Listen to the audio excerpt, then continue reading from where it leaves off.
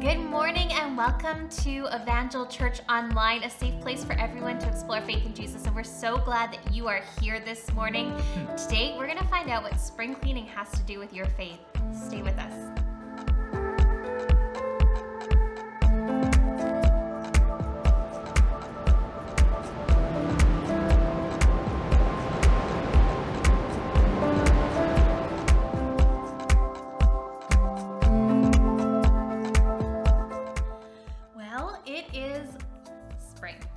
It is. I mean, I guess feels springy. Not technically spring yet. We still have a week. Sorry, that was why. But it is like, it feels like spring. And the sunshine is out and everything's better with it. I mean, at least today on when we're filming. It could be different today. But today the sun is shining. Correct. So, because this is kind of like the launch of a season, I'm going to give you some would you rather questions. Sweet. You need to play along with us in the comments, and these are actually really funny, and I'm really excited about them, and they're hard. Oh, okay. Would you rather do the chicken dance or the bunny hop in front of a large crowd of people? Can you explain to me what a bunny hop is? I think it's the one where you like forward, backwards, 1, 2, 3. Right. Yeah. I would do that one. Me as well. Although, but if you did the chicken dance, I feel like more people might join in. I guess like misery loves company, so if you want to join in on the chicken dance, I'll do it with you. If you see me in the parking lot today doing the chicken dance, it's because there's a dare. Yeah. Okay. Would you rather have that plastic green grass like basket liner stuff for hair or a large plastic egg for a body? I feel like my body shape is a large plastic egg. Especially after COVID. Yeah, no kidding. I'll do the plastic egg because I feel like it's just natural to my body type. I think so too. Okay, would you rather have wings like a butterfly or feet like a bunny? Oh, I want wings like a butterfly. I want to be able to fly places. That'd be really cool. Yeah. It'd be so convenient. Imagine. Guys, where would you fly with your butterfly wings? This is the question. Anywhere right now. Anywhere. Yep. Yeah, we'll save a question for another day. Okay, egg hunt or scavenger hunt? Like does a scavenger hunt have treasure? Sure, but you like have clues. Oh, I'm following thought.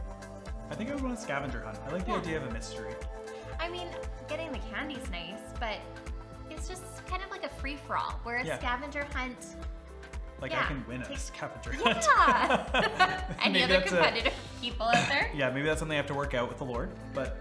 Okay, hide the plastic eggs or find the plastic eggs? Ooh, hide. I would hide. I would find them, because they probably have candy in them, which would be great. Okay, carry an uncooked egg everywhere that you go for a week, or carry 100 plastic eggs everywhere that you go for a week? I don't know. What would you choose? Well, I feel like you could be smart and put the 100 plastic eggs in a backpack. True. And carry them around for a week, and that wouldn't be so terrible. But the uncooked egg would stink. Agree. I'm with you. But it'd be easier. Okay, last one. Fly a large kite or roll down a large hill? Okay, do you know that competition in somewhere, I think in England, with the cheese rolling down the thing? Okay, yes. I would like to do that. So if I'm rolling, I mean, I would end up rolling down the hill. You would end up like hurting yourself. Well, maybe, but I think that would be fun.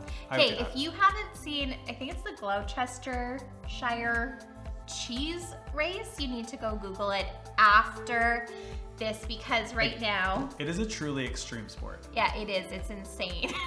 So many people are injured and it's like straight down, even though it doesn't look like it on film. But no, I would fly a kite. I love flying kites. I would not want to go down that hill, but rolling down like a nice gentle decent hills is kind of fun. But there you go. Yeah. Kites. All right, so I hope that you were playing along with us in that and giving us your own take on what you would rather do. But right now, we're gonna just allow you. I'm gonna scoot and we're gonna hear what you have to say to us this morning. Sweet. Well, good morning, everybody. Thanks for joining us today. My name is Marcus. I'm one of the pastors here at Evangel Church. And I don't know about you, but I'm not a very sentimental person when it comes to my stuff. Like, I have a couple of things that I would hold dearly to, but primarily for me, I'm not really somebody who holds on to things really closely or has a lot of sentiment tied to those things. I cull my clothes regularly, where if I haven't worn them in a couple of months, I'll donate them or sell them or find another use for them. But I don't know, what about you? Are you somebody who's sentimental? And if you are, just for fun, what is your most prized possession that you have in your home? If you're somebody who's sentimental, what's that thing that automatically comes to mind where if you have that thought of getting rid of it would just be like heart-wrenching for you? Well, as we look forward to spring, as we're recording even today, it's like a beautiful sunny day. It's warm out, warm-ish out. There is like birds chirping and the sun is out. It's beautiful. And so when we see that spring is coming, there's one thing that means: spring cleaning. As a kid, it was like a dreaded day, and now as an adult, it's a day that makes me feel energized and empowered and excited, because all those things that we've hoarded over Christmas and over the winter that was cold and dark and bleary is kind of leaned out in our home of our possessions and our stuff. But for others, the idea, the thought of spring cleaning could be something that causes this like sense of sadness or loss, because you're getting rid of some things that you maybe hold dear to your heart, that you're maybe getting rid of some of those things that you've been holding on to that you maybe need to leave behind. It's interesting, that tension, isn't it? Interesting how people work, where one person could get rid of something without even giving it a thought, and then another person could have this like heart-wrenching, sad moment if they ever had to get rid of that same thing in their life. Well, I wish that there would be like a standard that we could have of what should be sentimental and what shouldn't be. But the reality is there isn't. It's tied to who we are, that those things that we find are sentimental. But although we can be sentimental with things that we have, our possessions around us, I think in our personal and our spiritual lives, we have the same thing, where we carry stuff that's much harder to let go of than even our possessions. Some of those things are maybe your preferences, your past, an attitude that you're carrying, a belief maybe that you hold that is being challenged, or that is in some way being degraded in a little bit. Well, the nice thing is that although we don't have that standard for our physical things of maybe what we should hold on to and what we don't need to, Jesus in our passage today actually does set a standard for what we should and maybe shouldn't hold on to in our personal and our spiritual lives as we journey in this life. So as we continue today our series in John, we're going to look at a story of kind of a moment where Jesus has his own kind of sense of spring cleaning that on the surface looks like just physical, like tangible things. But when we dig deeper into God's word, we find it's filled with truth that will bring others close to him, that will bring us into greater freedom that we can experience through Jesus. But before we jump into our word, let's pray. God, thank you so much that you are with us. Thank you so much that we are given freedom as a gift from you. God, I pray that if there are things that we're holding on to today that maybe we need to do our own little type of spring cleaning with, that Holy Spirit, you would help us, that you would guide us, and that you would be with us as we do that. We thank you so much that you give us an example, Jesus, of what matters to your heart and what matters to you and what should matter to us as well. So God, I pray that my words would become so quiet, and that it would be your Spirit that speaks, that convinces our hearts, and that changes us, because that's the only way that we experience that. We love you, we thank you, and we pray this in your name. Amen. Well, the passage starting in chapter 2 that we started with Pastor Lisa last week shows a number of signs that Jesus begins to perform in his public ministry. And he does these signs publicly in like mass gathering, and also privately when we see like in our last week where Jesus converts water into wine at a wedding. And he does these things not just to be like flashy and cool, but in order to fulfill kind of the crux or the central message of what John is hoping his gospel presents of Jesus. Remember the verse that Pastor Lisa said she wants us to have memorized by the end of this series? If you do know what it is, I'm going to give you a moment right now to like flex that like memory muscle and type in what the reference passage is. It's obviously found in John. That's your only hint that I'm giving you. But if you know what that passage or that verse is, why don't you type it into the comments right now? I'll give you a moment.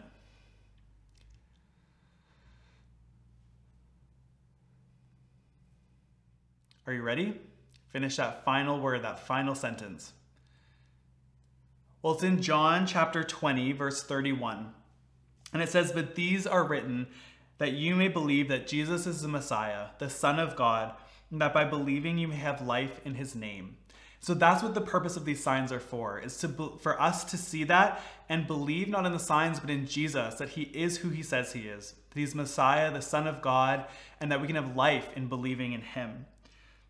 And so we're going to read today in John chapter 2, and we're going to start in verse 13 and go to 17. It says, "The Passover of the Jews was at hand, and Jesus went up to Jerusalem. In the temple, he found those who were selling oxen and sheep and pigeons, and the money changers sitting there, and making a whip of cords. He drove them all out of the temple, with the sheep and oxen. And he poured out the coins of the money changers, and he overturned their tables. And he told those who sold pigeons, 'Take these things away. Do not make my Father's house a house of trade.' His disciples remembered that it was written, 'Zeal for your house will consume me.'" So when we look at this moment, it can kind of seem a little bit strange. It almost seems like this is not a sign of Jesus being the Messiah, but it's a sign that Jesus had these like strange temper tantrums, where he just had this like crazy moment where he like got very angry and like tantrumed through the temple. But to understand this passage, I think that there are a few things that we need to understand about Jewish culture, about their customs, that gives us clues into what this passage really does reveal about Jesus. Because I don't think that the purpose of this passage is to say that Jesus had temper tantrums. And so this passage is bracketed on either end by something called the Passover. And the Passover was a Jewish festival or celebration that they observed each year. It spanned over a week and included temple sacrifice, which is what we're kind of part of the story that we're learning about today.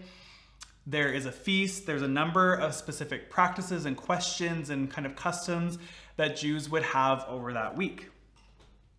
And so since our passage is bracketed by the Passover, I think that it's something that John wants us to consider in this passage, where we need to kind of see that he's pointing to something in this passage.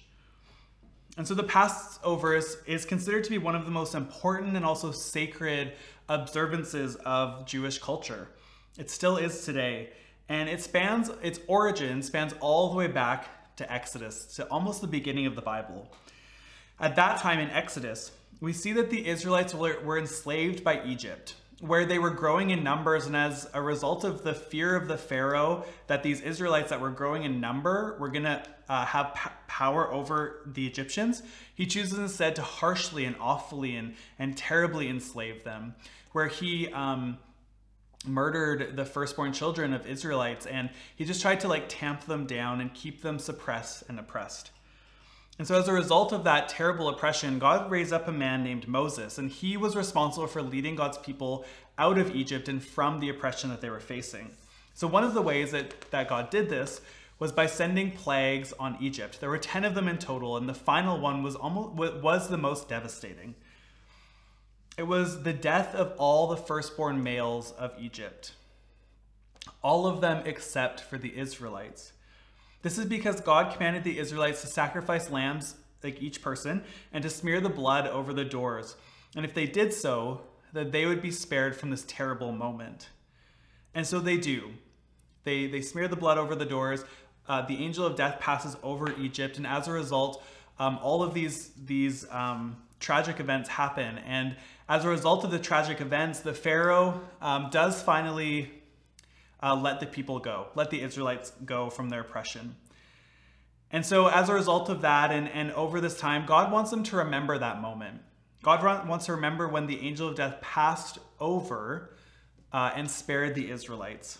And so this is then instituted as a yearly observance for the Jews, in which Jesus is celebrating in our story that we're in John. And in Jesus' time, to observe the Passover meant you brought a temple donation, like monetary donation, and also a clean and unblemished animal sacrifice. However, it wasn't just any type of money that you could bring for your offering. You had to use a specific type of shekel, a temple coin. And so there were money changers that would typically sit outside the temple, so that people, as they came from kind of all over the region with different currencies, would be able to change their currencies into the one that would be used for the temple offering.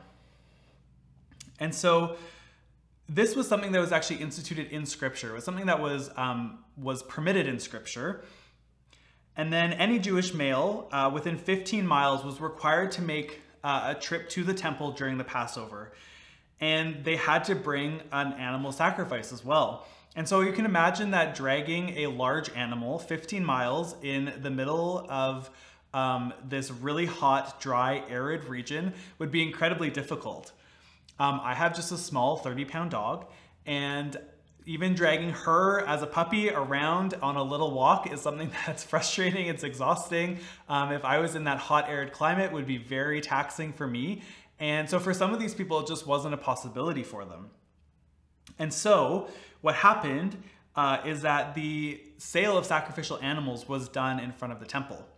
And so they would do that where it was almost like a convenience for these people to go to the temple, purchase that unblemished animal so that they could still make a sacrifice and to fulfill the requirements of the Passover then. So the issue here is not that this was happening. Both of those two things were instituted in Scripture. But the issue that Jesus has is how it was happening, not that it was happening. The how is what made Jesus angry with these merchants. We see that in John 15, verse 17, it's like very abrupt. It says, and making a whip of cords, he, Jesus, drove them all out of the temple with the sheep and oxen. And he poured out the coins of the money changers and overturned their tables. And he told those who sold pigeons, take these things away. Do not make my Father's house a house of trade. His disciples remembered that it was written, zeal for your house will consume me. So scholars believe that it was likely that these merchants that were doing the conversion and selling these animals were fleecing the people that were coming to celebrate the Passover, where they would sell these animals at an incredibly high rate and profit off of them, where the money changers wouldn't do it at an equitable rate of exchange, but instead they would inflate the numbers and then keep it all for themselves. And so it was that kind of oppression that infuriated Jesus, because this action was creating a barrier for people to worship. Particularly, Jesus mentions the doves. And that's because the doves were a sacrifice that were permitted, but were typically for people who were poor. It was the least expensive sacrifice that you could purchase or raise yourself. And so these people were fleecing even the poorest of culture. And so this infuriated Jesus because it was creating a barrier for people to worship. And this irony isn't lost on Jesus, because a major part of the Passover that's still recognized today is recognizing and advocating against oppression, not just of the Israelites, but of all oppression that exists and still persists in the world today. And so these people that were fleecing those coming to observe the Passover were doing the very thing that they were supposed to be advocating against during this holiday and in their life. And so God is not a God that celebrates injustice in any way. And that's why Jesus responds in this way, because he is perfect and holy. And there's this oppression and sin at the same time that equals his wrath. And we see that wrath expressed in Jesus clearing this out. And we see through Jesus that it grieves his heart even more when people who profess to follow him oppress those around him. It grieves his heart even more. But I think that there's another layer to this story as well, because the temple was actually separated into three different parts. There was the innermost part where Jewish men would be able to gather, and also that was separated into a couple parts where priests and high priests would be able to go in as well. Further out from that would be the part of the court where women could gather and worship and pray. And then beyond that one, the furthest most part of the gates or of the temple would be the Gentile court, or it's sometimes called the court of the Gentiles. And this was a part where anyone could enter and worship, whether or not they were Jewish, regardless of their cultural background, their religion, their customs, whether they were, in Jewish terms, ceremonially clean.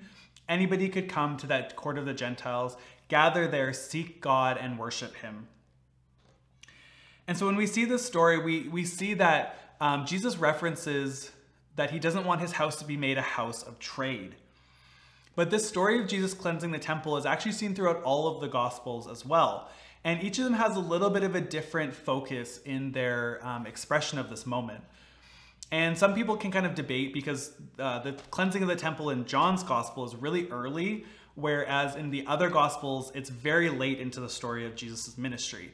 And that's basically just comes down to the fact that John is more concerned with the presentation of truth, that Jesus is who he says he is, than he is about the chronology of Jesus' ministry.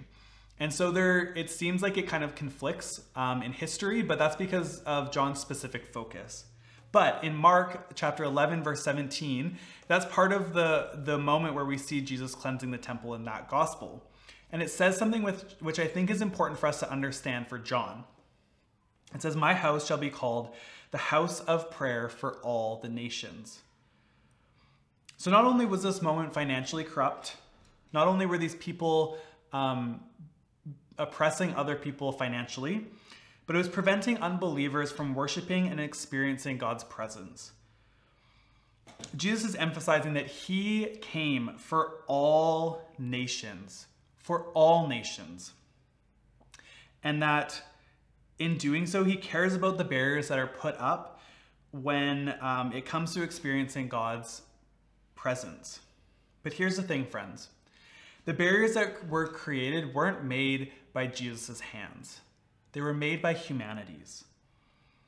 And our hope here at Evangel is to be a safe place for everyone to explore faith, no matter your background, no matter your culture, no matter your skepticism, no matter your current state of life, or maybe what things you're leaving behind by coming and exploring faith in Jesus. Everyone means everyone. But it can be so easy for us as believers to create barriers that prevent this from being a safe place. Because no matter what that barrier is, we see that it grieves God's heart. It grieves his heart when those who are exploring faith find themselves facing a wall instead of an open door. Now, when I was a kid, I wouldn't say I was the most coordinated. It's a bit clumsy. I was kind of gangly. It's almost like my limbs were too long for my body and I couldn't figure it all out. I was absent from the world around me at times. And so there was this one moment where I was at a friend's house and we were about to go outside into his backyard. And I can't remember all the details of how this all kind of played out.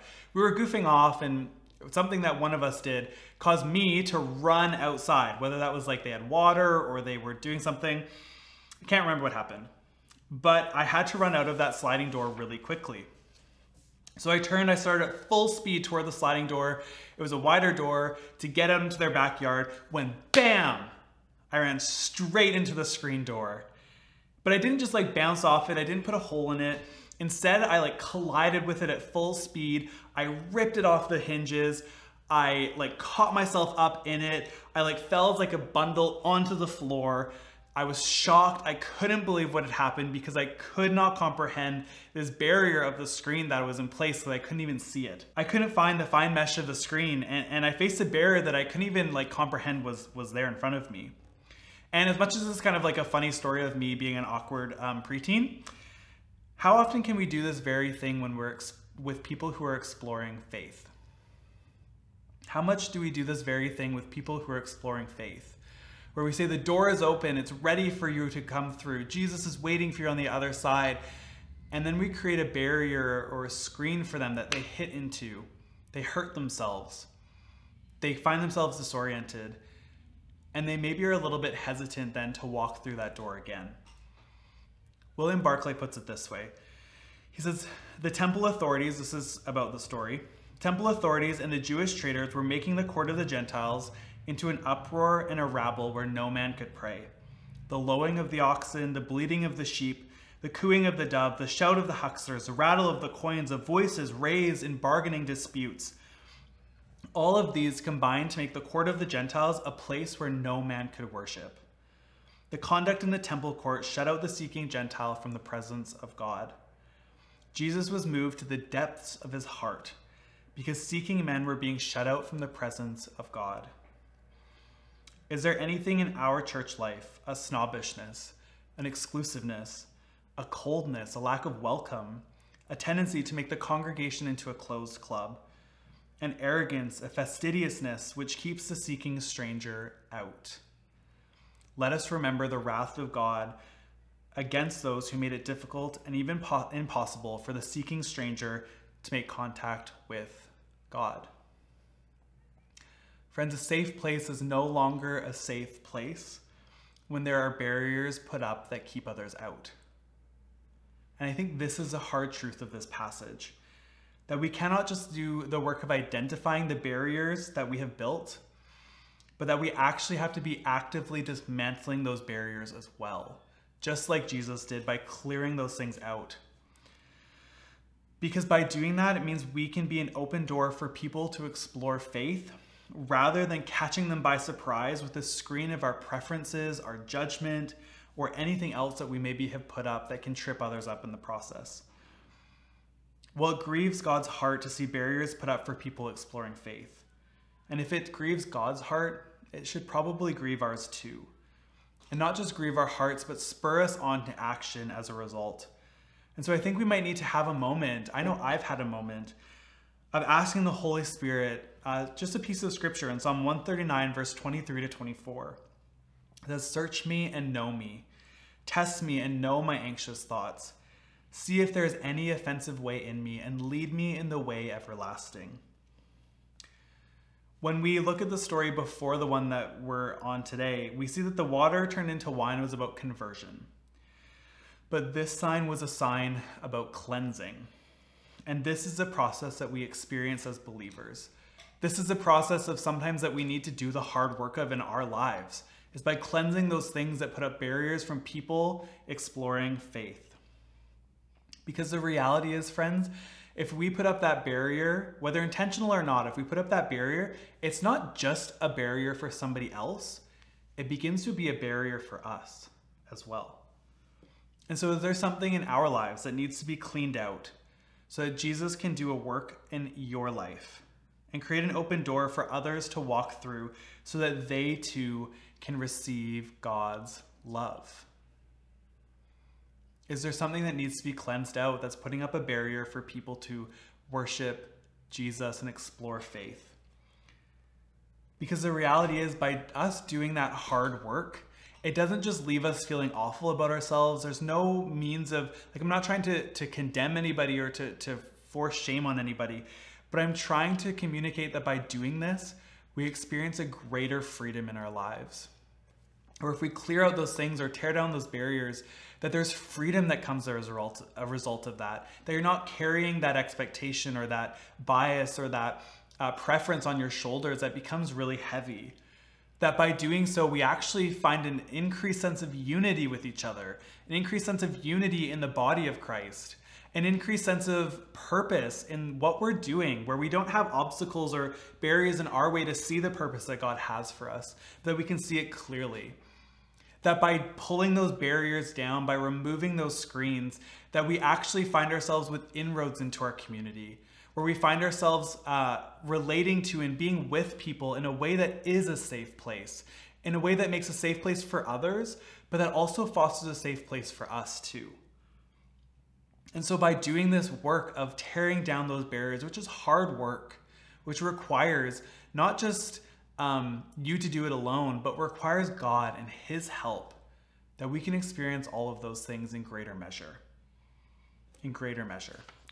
Well, our story continues in verses 18 to 22. It says, "So the Jews said to him, 'What sign do you show us for doing these things?' Jesus answered them, 'Destroy this temple, and in 3 days I will raise it up.' The Jews then said, 'It has taken 46 years to build this temple, and you will raise it up in 3 days?' But he was speaking about the temple of his body.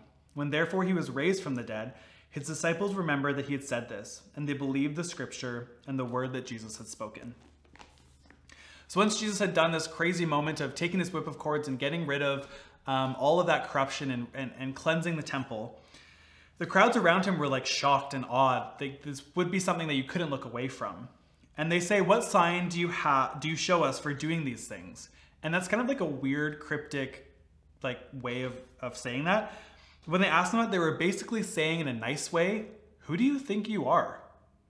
Upon whose authority do you think you have to do this?" Because what they wanted from Jesus was his credentials that said that he had the authority to cleanse that temple. It's interesting to note that the Jews actually didn't dispute what Jesus had done. They didn't say, why did you do that? Or what did you do that for? But instead they said, whose authority did you do that? And as devout Jews, they would have known the predictions of the Messiah.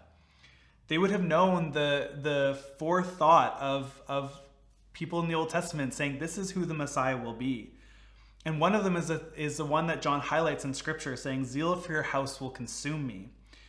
So by asking this question, what they mean is, by this act of yours, Jesus, you have publicly claimed to be the Messiah. Now show us a sign which will prove your claim. And so Jesus, instead of pointing to something external or something even illustrative or some type of metaphor, he simply points to himself. And he says, destroy this temple, and in 3 days I will raise it up. When we read this in Scripture, it can kind of read flat, like it can kind of just read as like pure dialogue. But we realize that in this story, in that moment, like there are people around him. It's 3D. So it's likely that Jesus, when he said that, he actually like gestured or pointed to himself. He says, destroy this temple, and in 3 days I will raise it up. And when he says that, this claim is still kind of lost on the Jews. And it's even lost on the disciples because in their minds, they were looking at the physical, beautiful temple that was ahead of them and in front of them.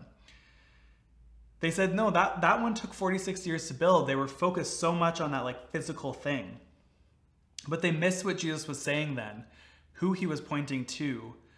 And the nice thing is that us reading this story now, we have the gift of knowing the whole story. We have the gift of knowing the whole story, that Jesus was truly pointing to himself and the act that he would do later in his life. The barriers created for those who were seeking faith was Jesus' motivation in cleansing the temple. But I think he also had another thought in mind. By making this claim about Jesus himself being the sign, his goal was to move people away from the source of their faith being the temple, the only place that they could worship, and shift it towards the person who is the unified Jesus. I think this connects the previous paragraph we read in that when we find our source of faith in something temporal, whether that be the physical building, and although the physical building is not something that we need to abolish, it's a great tool to be able to gather. It's a great moment for us to have a space to be with each other. Anything other than Jesus that we have as our source of faith, what it naturally does is create a barrier to worship for both ourselves and also for others. And so maybe as we're kind of seeing or identifying, or the Holy Spirit is revealing some of those barriers that we put up, it's likely that you're probably not doing it intentionally. Maybe actually it's simply that you're finding your source in something other than Jesus, where you're looking towards something and as a result are raising things that don't need to be there. If that's the case, I want to encourage you to come back to him, to make him your source again. He's there waiting for you with open arms, with grace and truth and life for you. And like I said, freedom and unity. He's waiting for you to make him your source again. And he wants to dismantle those barriers alongside of you, that you don't have to do it alone, but that you have Jesus primarily and first and foremost, and that you have a community of believers around you as well. And this passage, like I said, hints at Jesus' death and resurrection, that act at the very end of his life. That's what he means by the temple being destroyed and then raised up in 3 days. And the beautiful thing is, again, those brackets, that the sacrificial death and resurrection of the true Messiah would have been on the Jews' mind at the time. Because this is actually what the Passover hoped for, that it looked toward, that it pined for, was that moment where the true sacrificial lamb would come as the Messiah. So it would be on the Jews' minds, and so we can see that connection that Jesus is trying to make there. So when we look at this claim by Jesus having the benefit of us knowing the whole story, we see that Jesus wasn't only concerned with dismantling the barriers for those seeking faith, but he was concerned with dismantling all other barriers of the previous religious system, so that all, both Jew and Greek, slave and free, could worship Jesus freely, equitably, and without the burden of sin and the law and death in their life. And it was accomplished by his death and his resurrection, where the temple would no longer be this divided place where certain people could have some access to him, but instead it would be Jesus, the one who invites all of those exploring faith with open arms to come to him without barriers, without separation, but with a perfect closeness and relationship with him. Let's close off this passage in John chapter 2, verse 23 to 25. It says, "Now when he was in Jerusalem at the Passover feast, Many believed in his name when they saw the signs that he was doing. But Jesus on his part did not entrust himself to them, because he knew all people and needed no one to bear witness about man, for he himself knew what was in man.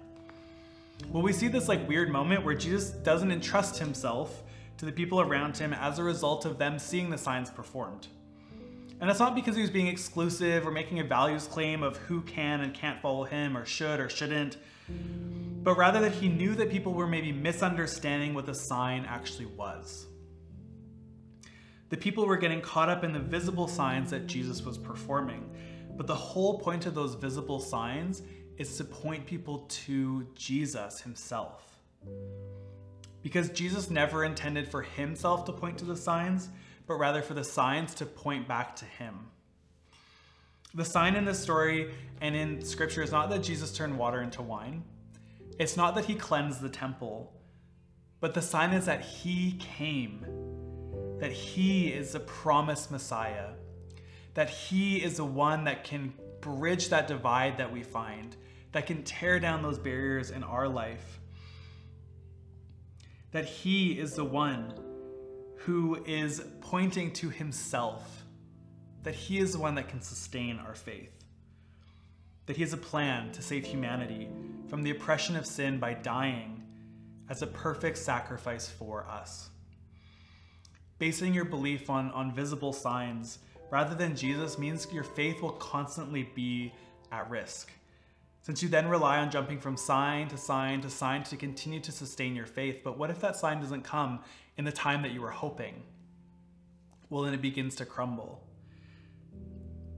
Of course, experiencing miracles are a great blessing that comes out of God's abundance, that encourages our hearts, that spurs us on, that continues us forward, that points us or should point us to Jesus. But if those miracles are all that they are, just simply those miracles, and they point only to themselves, then friends, I think we've missed the point. Because the ultimate sign that we have been looking for, and the only sign in which sustains our faith in the long run, is Jesus, is him.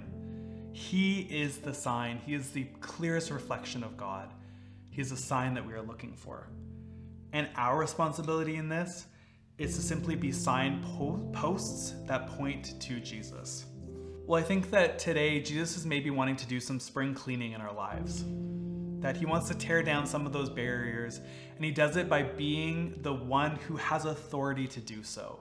In the same way that he had authority in the temple because he was the Messiah, that he has authority in our life because he is the Messiah for us, because he is our creator. And so I think he wants to do some spring cleaning in our lives today. But the thing with doing some of the deep work is that you and I can't do it alone. We need to rely on his Spirit to help us, to guide us, to strengthen us. We need to rely on each other to lean on and to support us and to spur us on and to sometimes, yes, check us for those moments where we fail. And so today, as we respond to God's word, I simply want to read the scripture I mentioned earlier in Psalm 139, verse 23 to 24. And maybe it's a prayer that you need to say today as well. Search me and know my heart. Test me and know my anxious thoughts. See if there is any offensive way in me, and lead me in the way everlasting. Well, I'm so glad that you guys have joined us today as we all endeavor to be a safe place to explore faith in Jesus, to receive his love, and to look more and more like him each day. And so I think today this is just another step in that process of doing this together. That this process helps us look more and more like Jesus each day.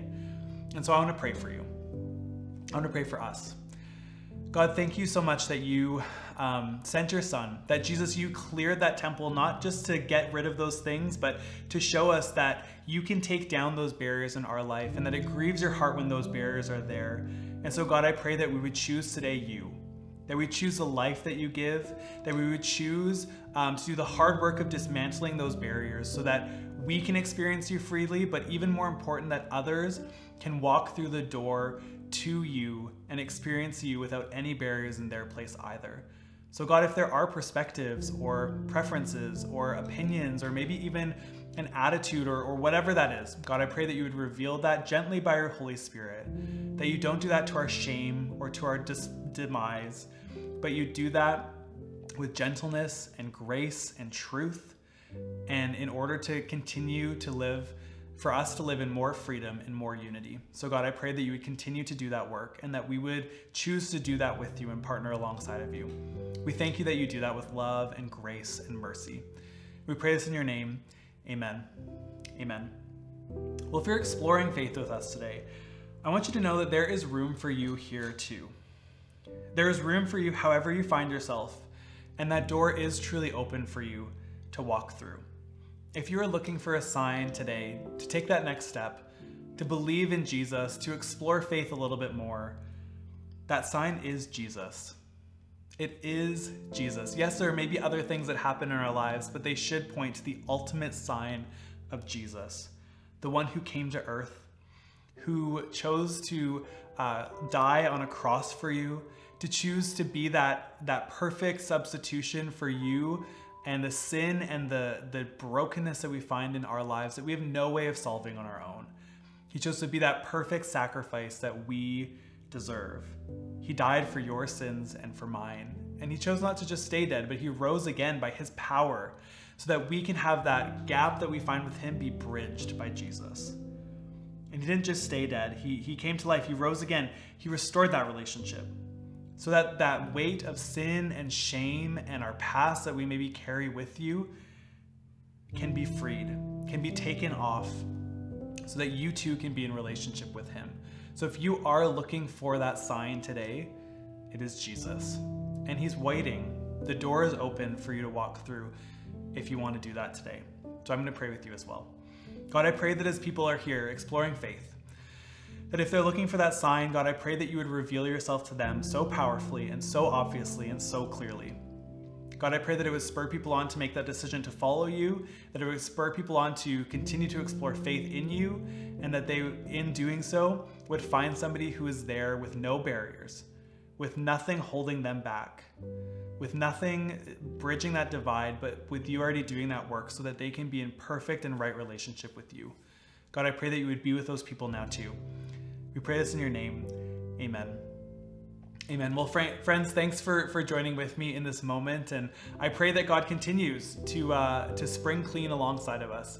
Thank you so much for joining us, and we'll see you next week.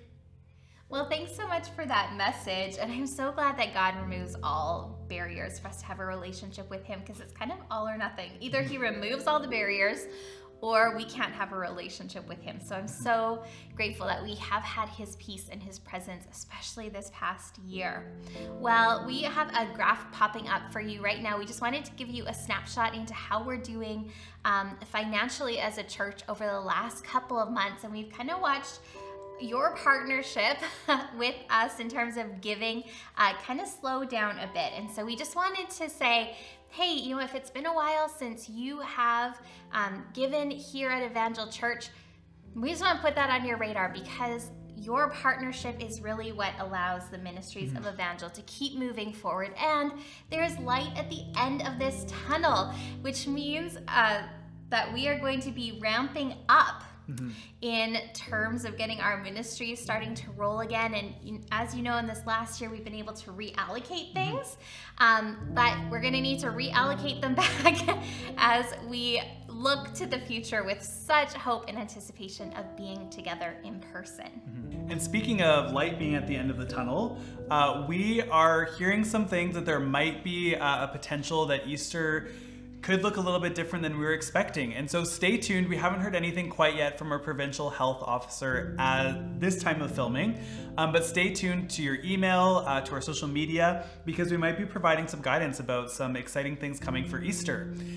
Good Friday will still remain online. That's not going to change because we have some exciting things planned for you with that. It's going to be a little bit of a different service, and so we're really looking forward to that. But stay tuned because there might be some fun things coming for Easter. And lastly, it is tax season, and so we did mail out all of the contribution statements to you, and we're hearing a few trickles coming back towards us that some people have not received theirs. So don't wait. If you haven't received your contribution statement, just get in contact with the office, and we'll make sure that we get one resent out to you as soon as possible. Well, thank you so much for being here with us this morning. We just love having you with us here on Sunday morning. I know it's second best, but it's better than nothing. And so it's been so nice to spend some time with you in the chat and to be together, even if it's virtually. We pray that you have an amazing week ahead. Bye, friends. See you, friends.